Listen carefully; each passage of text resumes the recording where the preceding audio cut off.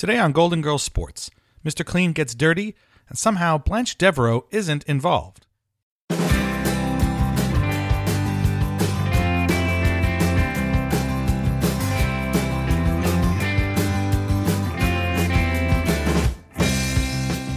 Marcus Allen. Mike Tyson. Extra innings. The tight end decoys, so it looks like we're running a draw play. Magic Johnson. Bobby Holt. Tampa Bay Bucks. And they're off! The pig takes the lead. The chicken...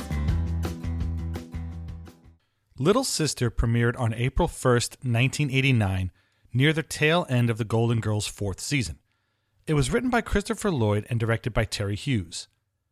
A visit by Rose's younger sister Holly prompts them both to examine their long, contentious relationship, while Sophia has a very different problem.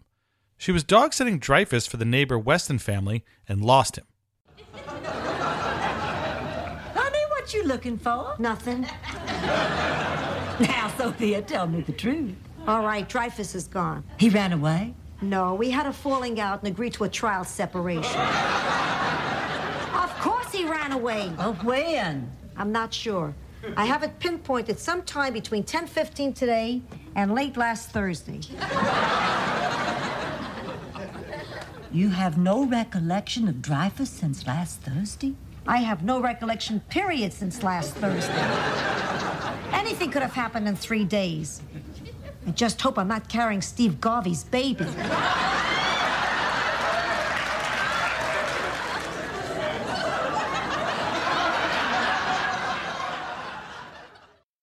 Per the rules of sitcom law, Sophia decides to buy a second identical dog at a pet store just in time for the real Dreyfus to return home. She comically juggles the two of them throughout the house until eventually returning the right one to the Westons. Or did she? We talked a little about Little Sister in episode 21 of this podcast, where we mentioned guest star Inga Swenson. But we didn't talk about that episode's other big guest star, Bear the dog, who played Dreyfus for all 7 seasons of Empty Nest's run, as well as 4 episodes of The Golden Girls. Bear was 3.5 years old when he started on Empty Nest and came from a showbiz family. His father, Boomer, had worked with Merlin Olsen on Father Murphy. His brother, Bodie, played Shirley MacLaine's dog in Steel Magnolias, and his other brother, Julio, acted as his double on Empty Nest and was used in running scenes. I'm going to go ahead and assume that Julio also appeared in Little Sister as the Dreyfus double Sophia picks up at the pet store, but I can't confirm that.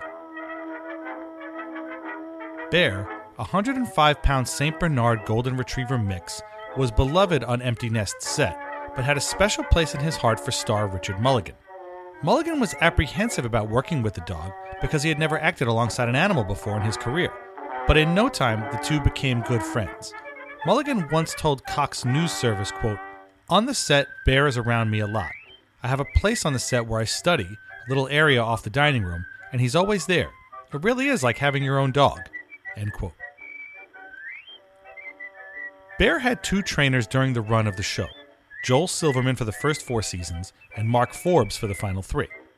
During season 3, Bear and a non-acting dog named Heidi gave birth to a litter of 6 male puppies who were weaned and bottle-fed on the set by the actors after it was clear that Heidi was struggling to raise them all. When the series concluded, Bear went home with trainer Mark Forbes and lived a quiet, comfortable life. He passed away at 12 and a half, which is 87 and a half in dog years. No wonder he and Sophia got along so well. Like Dreyfus, Sophia was no stranger to trouble. For most of his playing career, Steve Garvey was known as Mr. Clean and was the model pro athlete and family man. But in 1988, that squeaky clean image blew up, big time. In his 19-year playing career, 14 with the Los Angeles Dodgers and 5 with the San Diego Padres, Steve Garvey did it all. He played in 5 World Series, winning the title with LA in 1981. He was named National League MVP in 1974 with a 200-hit, 111 RBI season following a full-time switch from third base to first base. He played in 10 All-Star games, winning MVP twice, won 4 Gold Gloves, and was named NLCS MVP twice. Garvey's 1,207 consecutive games played is still a record for the National League, and the 4th longest consecutive game streak in baseball history.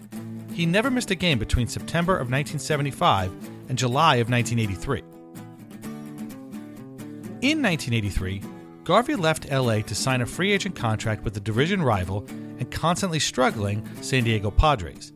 There, he led that team's dramatic turnaround, helping them to the playoffs for the first time in the 15-year history of the franchise. And his game-winning home run in Game 5 of the 1984 NLCS also sent the Padres to their first World Series. He retired in 1987 at the age of 38, with his choice of post-career playing options well ahead of him. Off the field, Garvey was the center of the picture of the American family. He married his college sweetheart Cindy in the early 70s, and the couple had 2 young daughters who were a frequent presence at baseball events. Cindy was a celebrity herself, co-hosting AM Los Angeles with Regis Philbin in the early 80s, and following him to New York to be the first host of the nationally syndicated The Morning Show on ABC. Steve was neat and organized to a fault, often vacuuming on game days just because the lines he made in the carpet soothed him. A staunch conservative, even as a young man, he harbored dreams of a political career to the point where his teammates often called him senator. Garvey was all iron shirts and slacks, never jeans. He grew up in a strict home in Tampa, Florida, and was expected to say yes ma'am and yes sir to his parents. He wasn't expected to go to church more than they did, but he did anyway. Steve and Cindy Garvey divorced in 1983, which at first glance didn't seem like all that big of a deal. But about 5 years later, that divorce was seen as just one aspect of a scandalous private life that would temporarily transcend Steve's sports life by great lengths. On November 25th, 1988, Steve Garvey popped the question to his then-girlfriend, Rebecca Mendenhall, whom he met when he was interviewed by CNN, where she was a producer. There was just the small matter of Judy Ross, Garvey's longtime secretary that he had been in a relationship with since 1981. Oh, and there was also Cheryl Ann Moulton, who in July of 1988 informed Garvey that she was pregnant with his child, the product of a 6-month affair the two had had that year. Yeah, it's pretty complicated, and it all came out throughout 1989. By the time his engagement to Mendenhall was announced to the press, Garvey was already asking her to postpone the wedding, not only because of Moulton's pregnancy, but because his first wife Cindy was demanding $25,000 she said he owed her. Mendenhall then flew from Atlanta to San Diego in January to comfort her man for a few days. Later that month, Mendenhall informed Garvey that she too was pregnant. Garvey informed her that he was now engaged to Candace Thomas, a former cheerleader 20 years his junior. All this was going on while he was still kind of seeing Judy Ross, who Garvey assured he would marry one day. After telling her he would in fact be marrying yet another new lady, Ross said Garvey expected her to be happy for him and Candace Thomas. Quote, "Can you believe it? I don't know how he dealt with all of us in the course of a year. The man's got great stamina." End quote. There's a lot more that happened both before and after that short timeline. Cindy found out about Steve's multiple affairs around 1982, when she came across Ross's appointment book, which contained notes about her and Steve doing couples things like skiing or visiting San Francisco. Cindy's response was to trash Steve's office with one of his baseball bats. Later, when she found his date book, Cindy found a list of National League cities, each with a woman's name and phone number next to it. And in a strange Golden Girls-esque Blanche Devereaux-style twist, some names even had stars next to them. That's all according to her book, The Secret Life of Cindy Garvey, which was published in '89. In it, she called Steve, among other things, quote, asexual towards her, a sociopath, and a pathological liar. Turns out, Steve never actually proposed to her. Their wedding ring was purchased by nosy Dodgers GM Al Campanis, and their engagement was announced on the Dodger Stadium scoreboard without her prior consent. Cindy left Steve for Emmy, Grammy, Oscar, and Tony Award-winning composer Marvin Hamlisch, and claimed in the book that Steve actually bartered her away to Hamlisch in a 2-hour powwow in their den. Garvey, who appeared to each woman as an attentive, gift-showering boyfriend, has called that period his, quote, midlife disaster. And the joke started almost immediately. There were bumper stickers that read, "Honk if you're carrying Steve Garvey's baby," or "I got to first base with Steve Garvey." T-shirts were sold in San Diego with the saying, "Steve Garvey's not my Padre." He went from all-star to late-night show punchline in no time at all. And in a decision that almost makes you respect the guy, he chose to face his critics head-on in an appearance on Larry King, where Garvey not only fielded personal questions from the host, but a raft of pointed ones from callers across the country. When one lady called out his, quote, self-righteous attitude, Garvey joked she must have been a San Francisco Giants fan. Asked by King about how he explained the situation to his two daughters, Garvey answered, quote, "They are the two people I'm most sorry to and feel the most for. I have tried to explain my feelings to them and that their father will do what is right. And again, I have to tell them their dad is fallible. Again, over the years, people have said, 'You're the all-American boy, squeaky clean.' No, I say, I just try hard. I do strike out sometimes." End quote. The scandal was a hot water cooler topic for a while, and then it wasn't. Like everything, it just went away and was replaced by the next hot topic. Steve Garvey is still married to Candace Thomas, and they have 3 kids together.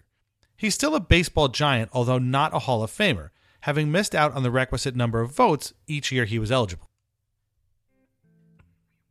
He's also battled money problems for years, and has been sued for running up thousands of dollars in unpaid bills. Garvey spent years as a motivational speaker, charging upwards of $10,000 per appearance, while also not paying water, gas, or electric bills, stiffing supermarkets, and buying luxury items he couldn't afford.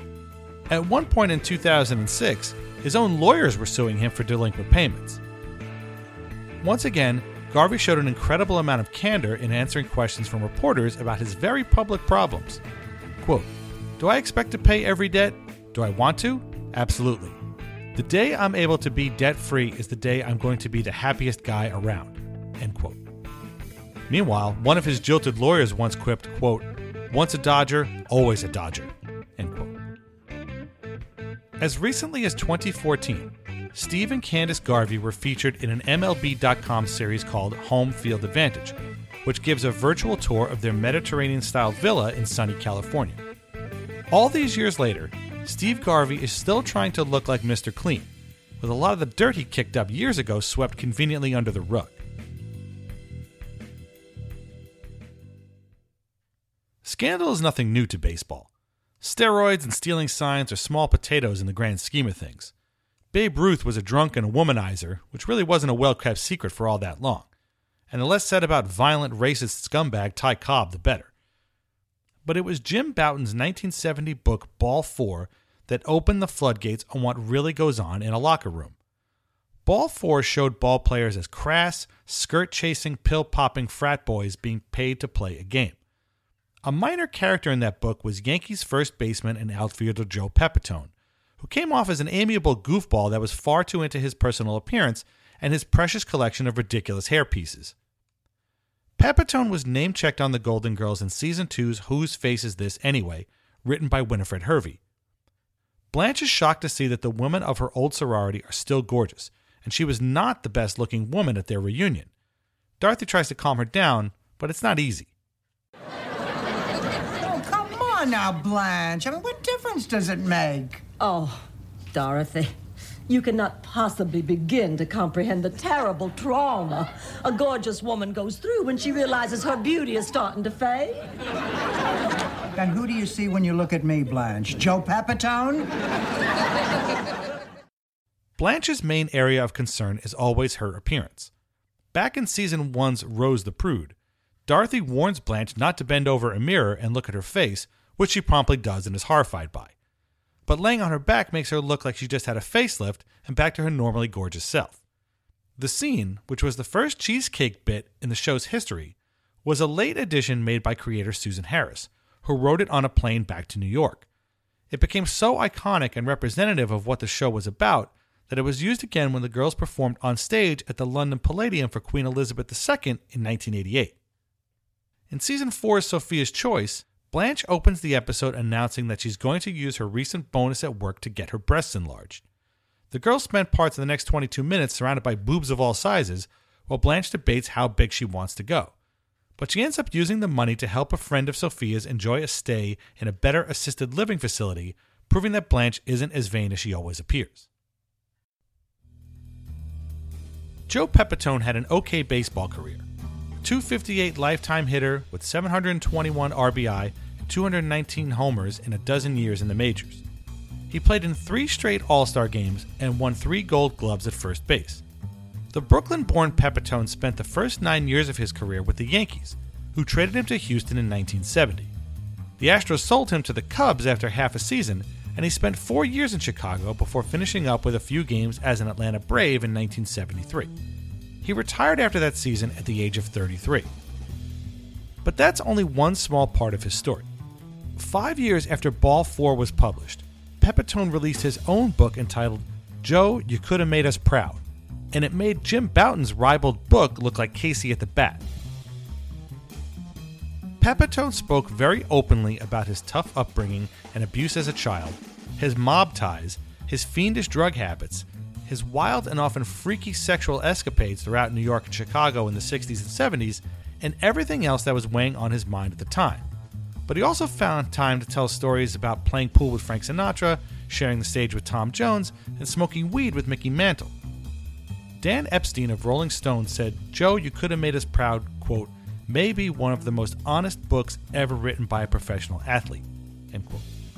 Pepitone himself said the book was more therapy than anything, and has talked about how his co-author Barry Steinbach would sometimes turn the tape recorder off and the two would just talk things out like a psychologist and a client. While Pepitone does find some reflection time and redemption at the end of the book, his life was a mess when he retired.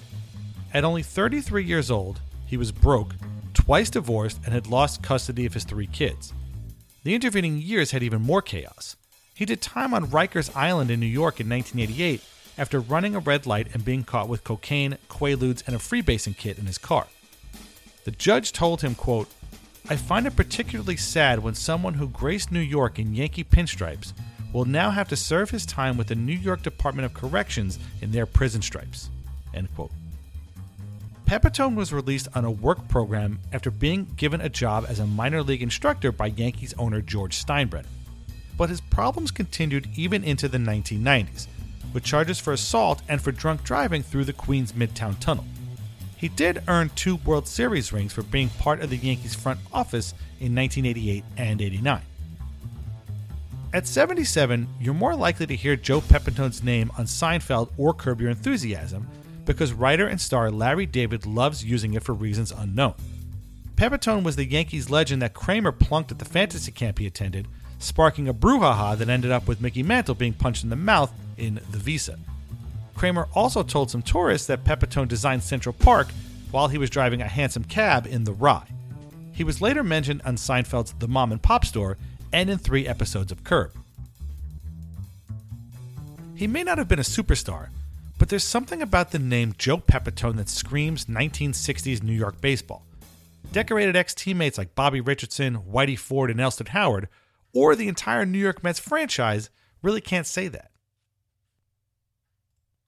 A contemporary of Steve Garvey's, and for a short time Joe Pepitone's, was Johnny Bench, considered one of the greatest catchers of all time, if not the greatest.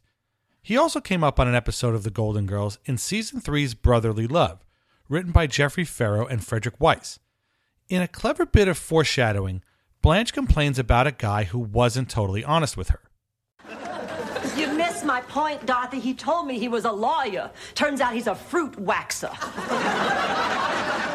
Why do men have to put up false pretenses? This from a woman who wears more padding on her chest than Johnny Bench.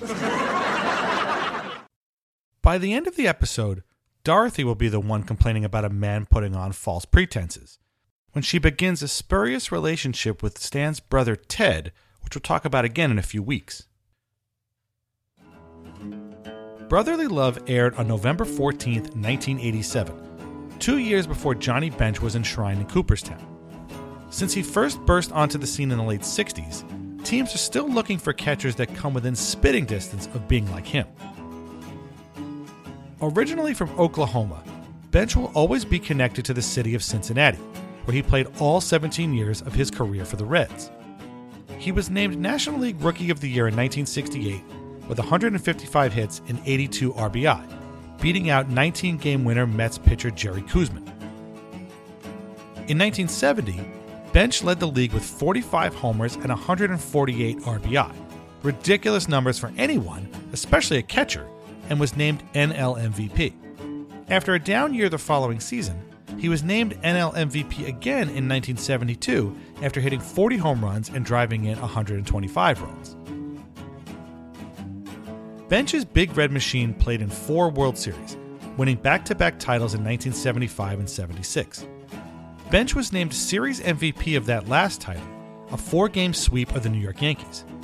He played in 14 All-Star games, 7 as a teammate of Steve Garvey on the National League team, and earned 10 Gold Gloves, setting the example for how catchers should defend home plate. He also took great pride in working with pitchers to call a game from behind the plate. Once, in spring training, a pitcher kept waving off Bench's signs that his fastball wasn't working.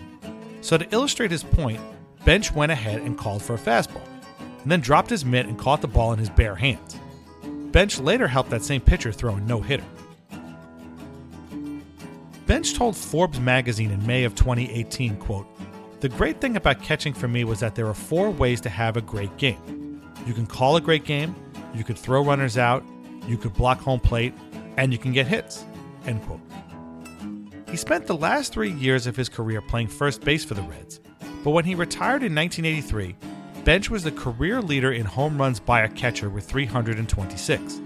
That number has since been eclipsed by both Carlton Fisk and then Mike Piazza. Since 2000, the best catchers in college baseball are given the Johnny Bench Award, which is wild since Bench himself never played NCAA baseball. In 2011, a statue of Bench was unveiled inside the Reds' home stadium, Great American Ballpark. Since retiring, Johnny Bench has been a baseball broadcaster, a pitchman for Krylon Paints, Kingsford Charcoal, and other companies, an author, a semi-pro senior golfer, a businessman, and board member of the Cincinnati Reds Hall of Fame. Aside from being baseball players, Bench doesn't seem to have a lot in common with Steve Garvey or Joe Pepitone, and has been a scholar and gentleman for the most part off the field. Just don't ask him why his ex-teammate Pete Rose isn't sitting next to him in the Hall of Fame. He's kind of sick of talking about it. For kids in the 1980s, Johnny Bench might be remembered most for his time on TV's The Baseball Bunch, in which he taught lessons about the game with the help of Dodgers manager Tommy Lasorda and the legendary San Diego Chicken, who we discussed in our mascot show back in episode 12. We talked extensively about Lasorda in episode 2 of this podcast, which focused on the Brooklyn/Los Angeles Dodgers. Lasorda was mentioned on the Golden Girls another time that I forgot to include in that episode, so we'll throw it in here.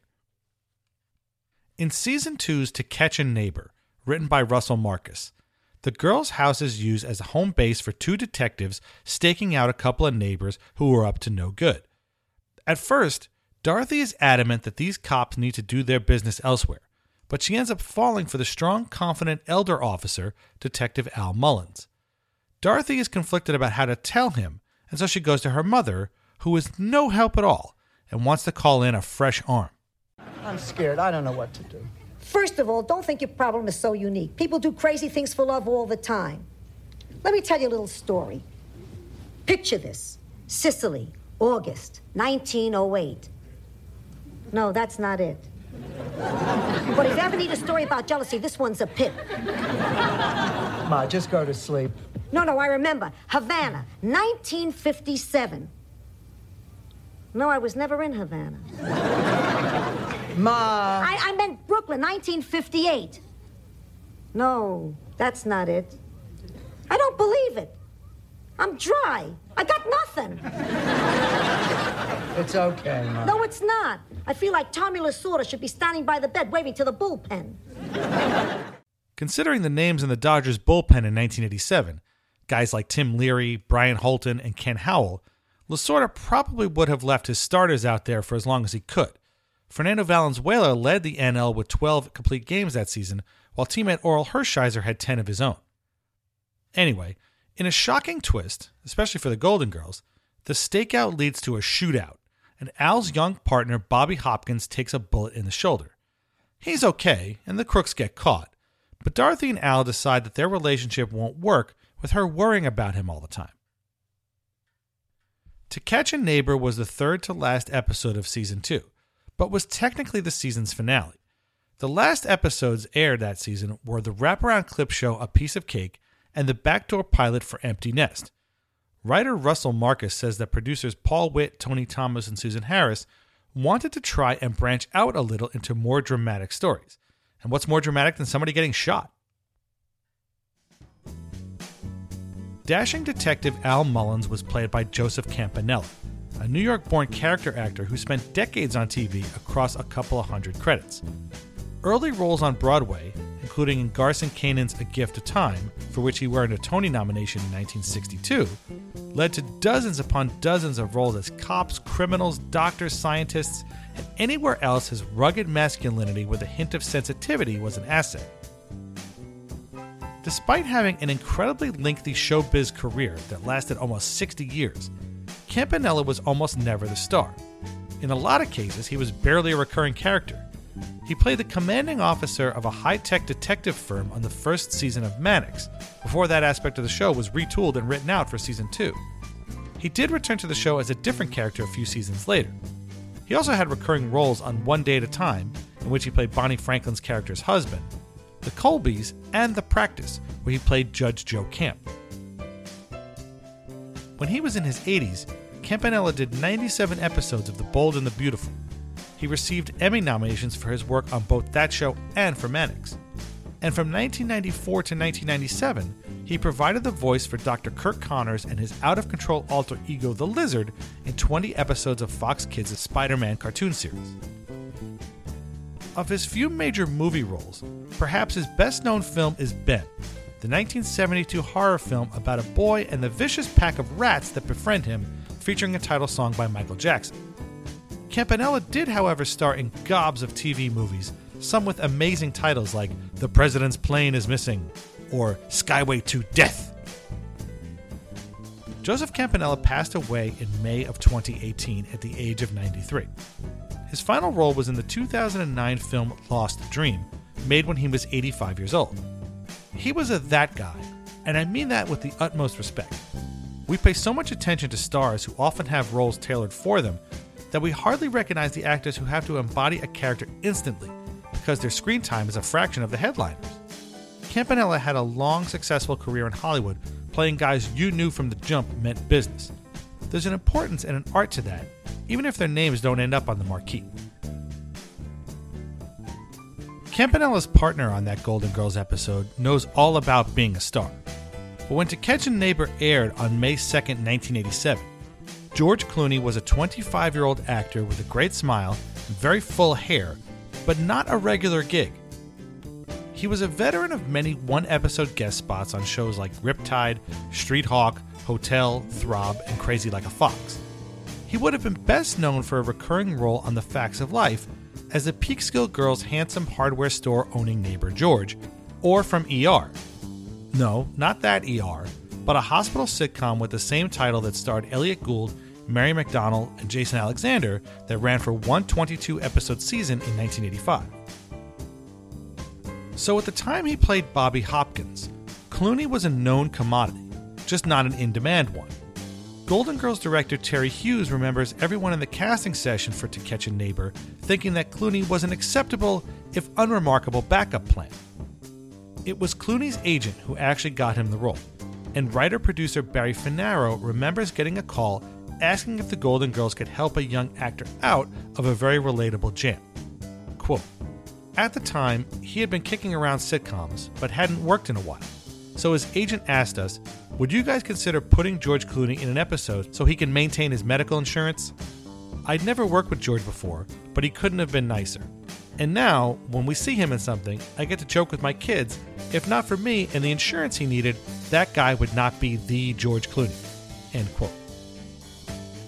Rue McClanahan remembered the young stud being good in the part and thinking he had a big future ahead of him. Clooney has always had an admiration and sense of humor about his one episode with the Golden Girls. At a Screen Actors Guild Award show in 2010, he followed Betty White on stage telling the audience, quote, "In 1987, I did an episode of the Golden Girls, and I would like to thank Betty White for her discretion. A friend of mine told me she was a bobcat in the sack." End quote. After the Golden Girls, Clooney went from schlock like Return of the Killer Tomatoes to a regular part on Roseanne to a starring role on ER, yes, now that ER, and eventually to international super mega stardom as an Oscar-winning actor as well as director. Green cop Bobby Hopkins is a long way from Batman fighting Arnold Schwarzenegger as Mr. Freeze, or Danny Ocean knocking off the Bellagio, but hey, we all gotta start somewhere. Become a big movie star, and you might get a sweet bag of expensive swag from the Oscars. Win a Super Bowl or a World Series, and you might get paid to tell everyone you're going to Disney World. For Sophia, a well-timed zinger is like hitting a home run. And when they find out that Dorothy needs a hearing aid, it's like serving her a steady diet of meatballs right over the plate. In Season 7's Hey Look Me Over, written by Mitchell Hurwitz, Dorothy takes Sophia to the doctor to get her hearing check and ends up being the one who fails the test. Meanwhile, Rose thinks Blanche slept with her late husband Charlie thanks to some pictures that she found. The two storylines eventually converge, and the only winner is, of course, Sophia. Blanche, I know what happened between you and Charlie happened before you ever knew me, and I know I shouldn't be so angry, but I am, and I just can't help it. Oh, come on, take it easy, Rose. How can I? What do you think this makes me feel like? What? She said, what do you think this makes me feel like?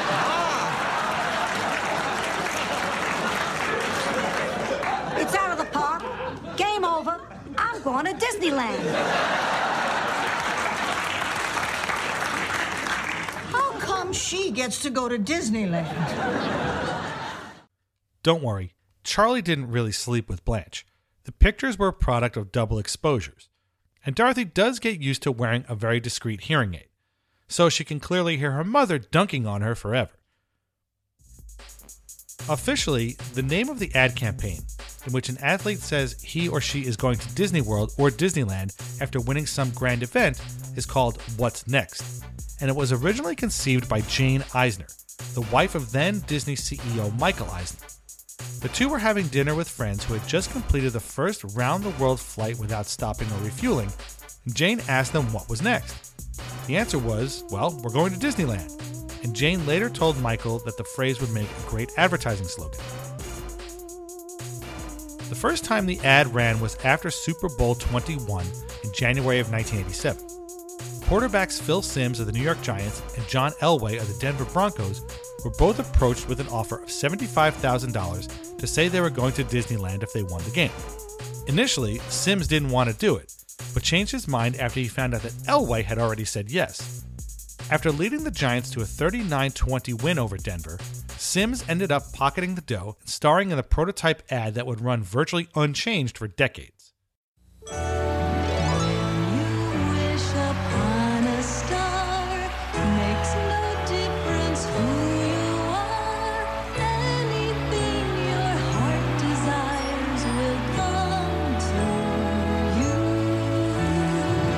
Phil Simms, you just won the Super Bowl. What are you doing next? I'm going to go to Disney World.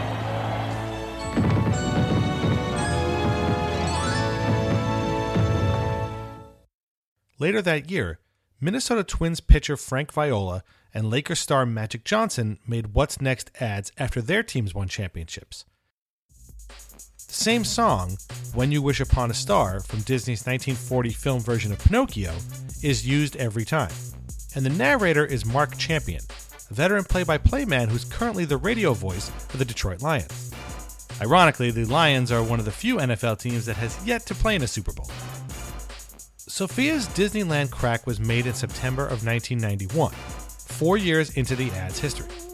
The campaign continued non-stop until 2005, when it took a one-year hiatus.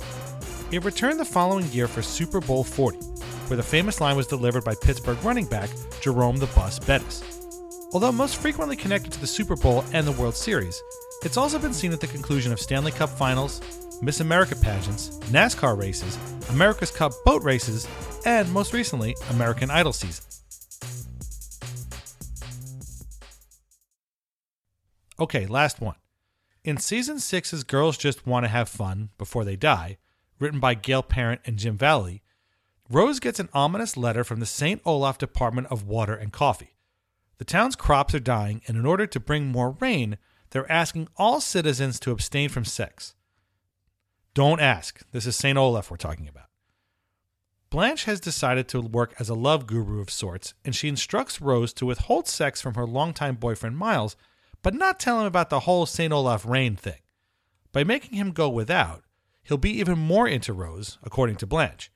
But it turns out Miles has some other ways to let off steam when his girlfriend suddenly isn't in the mood. Oh, you look very pretty tonight. Oh, not too pretty. I hope I have a date with Miles. How is he dealing with the celibacy? Well, he's doing fine. Although he does spend a lot of time at the batting cage.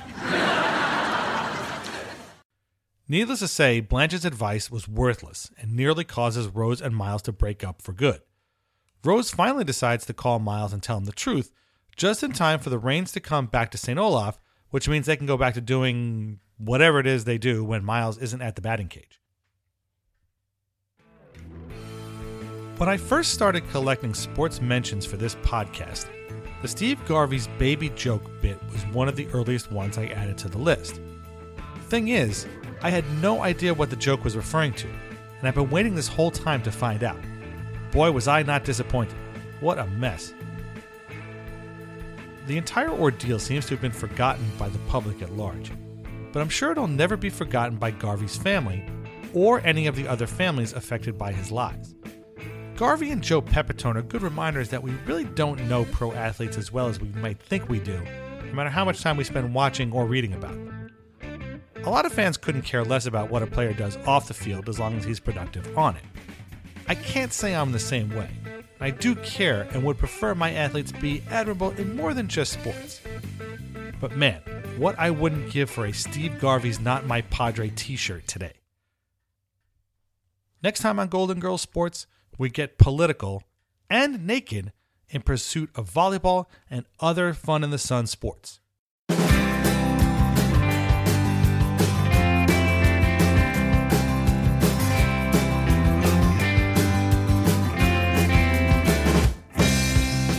Golden Girls Sports is written, produced, and narrated by Dan Saraceni. The theme is Golden Sunrise, instrumental version by Josh Woodward, and is available at freemusicarchive.org. Visit goldengirlsportspodcast.com for show notes and references, and follow us on Twitter at GoldenGirlsSP. Thanks for listening.